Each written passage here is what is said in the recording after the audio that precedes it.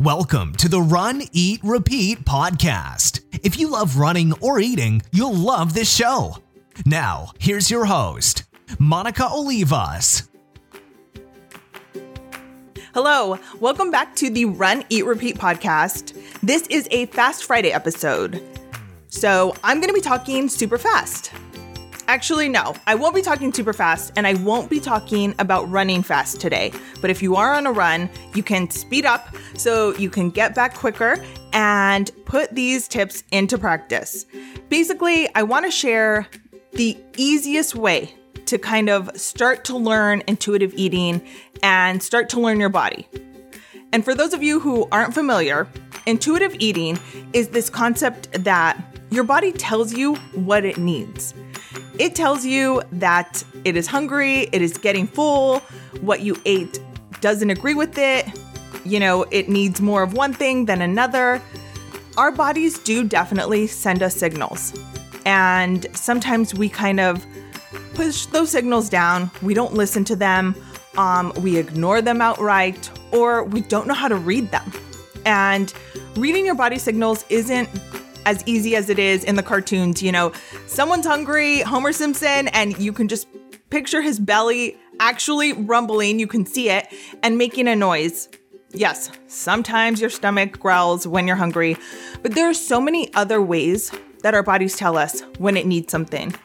And this is so important, really, for everyone, because to be at a good place with your body and knowing what you need to be self-aware physically is extremely important, and even more so when you are running. You are asking something of your body that is very physical.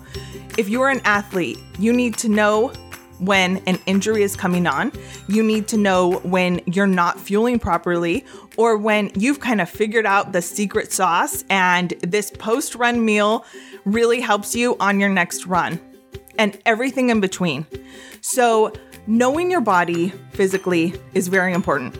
I definitely think, and this is another podcast for another day, that knowing your body, like emotionally and psychologically, all of those ways is equally, if not more important. But right now, we are just talking about the physical aspects, specifically of your body letting you know when it's hungry and when it's full. And there are a lot of different ways our bodies give us signals.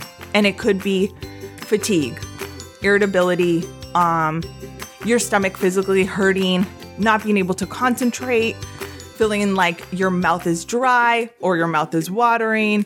You just feel like you want to freak out at someone for no reason. You just don't have the energy you did a little while ago. There's a lot of different ways that our bodies are telling us, hey, I need something. And sometimes that need is food, and sometimes it's hydration, and sometimes it's rest, and sometimes it's a hug, and sometimes it's Vegas or your pet. You need some, see? Vegas knows what he needs. Cats are actually a really good example of intuitive eaters over dogs, if you really think about it, because a dog is more likely, this is a complete tangent right now, but related. A dog will often beg for food whenever you have food, or at least eat food. Like if you offer it a piece of something that it likes, it's going to eat it. Whereas Vegas will look at it and look at me like, how dare you offer me that piece of turkey right now? Because I'm not hungry and I am an intuitive eating cat. He is like really begging for love. He's been ignoring me all day. Anyways, Vegas is the co-star of today, and we can ask him about how he's become such a great intuitive eater later. If you guys are new to me, Monica, Vegas, Run, Eat, Repeat, or all of the above, I will put a picture of Vegas in the show notes so you can check him out. And I often put pictures of him on Instagram at Run, Eat, Repeat. Back to what I was talking about. We are born intuitive eaters. When you're a baby, you cry when you're hungry or when you need something. And as we get older, those signals get pushed down. And sometimes they get pushed down just because of things that are going on around us, where you have to eat breakfast at a certain time so that you can get to school in time. You might potentially cross a food off your list as being something that you don't eat for health reasons, for ethical reasons. We kind of have to fit a more specific way of eating. We don't necessarily have the world being our oyster and we can eat whatever we want, whenever we want it, as much as we want, and really just keep in tune. There are various reasons why we sometimes get away from intuitive eating.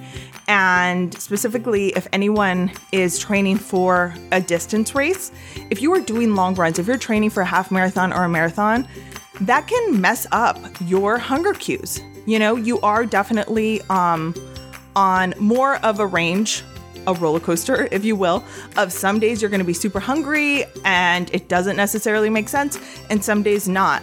And being mindful of this will help you know how to fuel better. And this is something for me personally. I think I've mentioned this before, that the day of a long run or the day of a marathon, I'm not hungry. Like I'm super thirsty. I want a smoothie and a lot of fruit.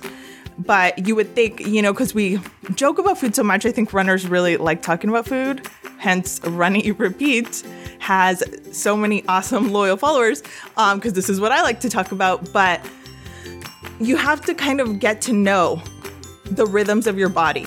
And for me, I've realized that the day of a long run or a race that's hard, I'm not that hungry. The next day, I wake up starving, which is not something that normally happens. And that can be kind of stressful when you don't know your body and you're like, oh my gosh, you're training for your first marathon. You're like, am I going to be like this for the rest of my life? Am I never going to be satisfied again? So more than anything, it's a fact-finding mission. You're trying to figure out what your body likes, how much it needs, why some days it needs a lot and some days it doesn't need so much. It's not necessarily something that is going to be a science that you're going to be able to figure out and just know for the rest of your life, this is what I need to eat on Mondays and this is what I need to eat on Tuesdays, and I am set. You need to check in with yourself constantly. And that brings me to the easiest way to kind of assess, or at least start becoming an intuitive eater, is periodically throughout the day, you ask yourself, how do I feel? And the answer to that question when you are first starting is either good, neutral, or bad. That's it. And from there, you can kind of get to know more. What does it mean to feel bad? Is it that I am hungry? Is it that I am tired? Is it that I ate way too much? If you ask yourself before you eat something, how do I feel? Good, neutral, bad. That can also help you figure out, do I feel bad because I'm hungry, or do I feel bad because maybe emotionally I'm stressed out right now, right? Ask yourself the same question 15 minutes after you're done eating, because ideally after you eat, you should feel good. Your energy should be up. You should feel satisfied. I'm always happy when I eat. That's not something I can get away with or get away from. It is what it is. So I want to feel good, not necessarily even neutral. But if you feel bad, that might mean that emotionally you feel bad because of what you ate, or physically you ate way too much, or you didn't eat enough and you kind of had to plow through your meal to get to a meeting or to get somewhere else. These are all kind of indicators of what else is going on and what your body is trying to tell you. But all of this is very complicated. So breaking it down to just good, neutral, bad. That's it. And if you are new to intuitive eating, I would say just kind of start there with ask yourself that periodically throughout the day. And specifically make sure that you ask yourself, do I feel good, neutral, or bad before you eat, while you're eating, and when you're done? And you don't have to write it down. You don't have to take a picture. You don't have to pick an emoji for it, because there are so many emojis. There's a ton for good. Probably a lot for neutral. Probably a lot for bad too. Anyways, again, sidetracked.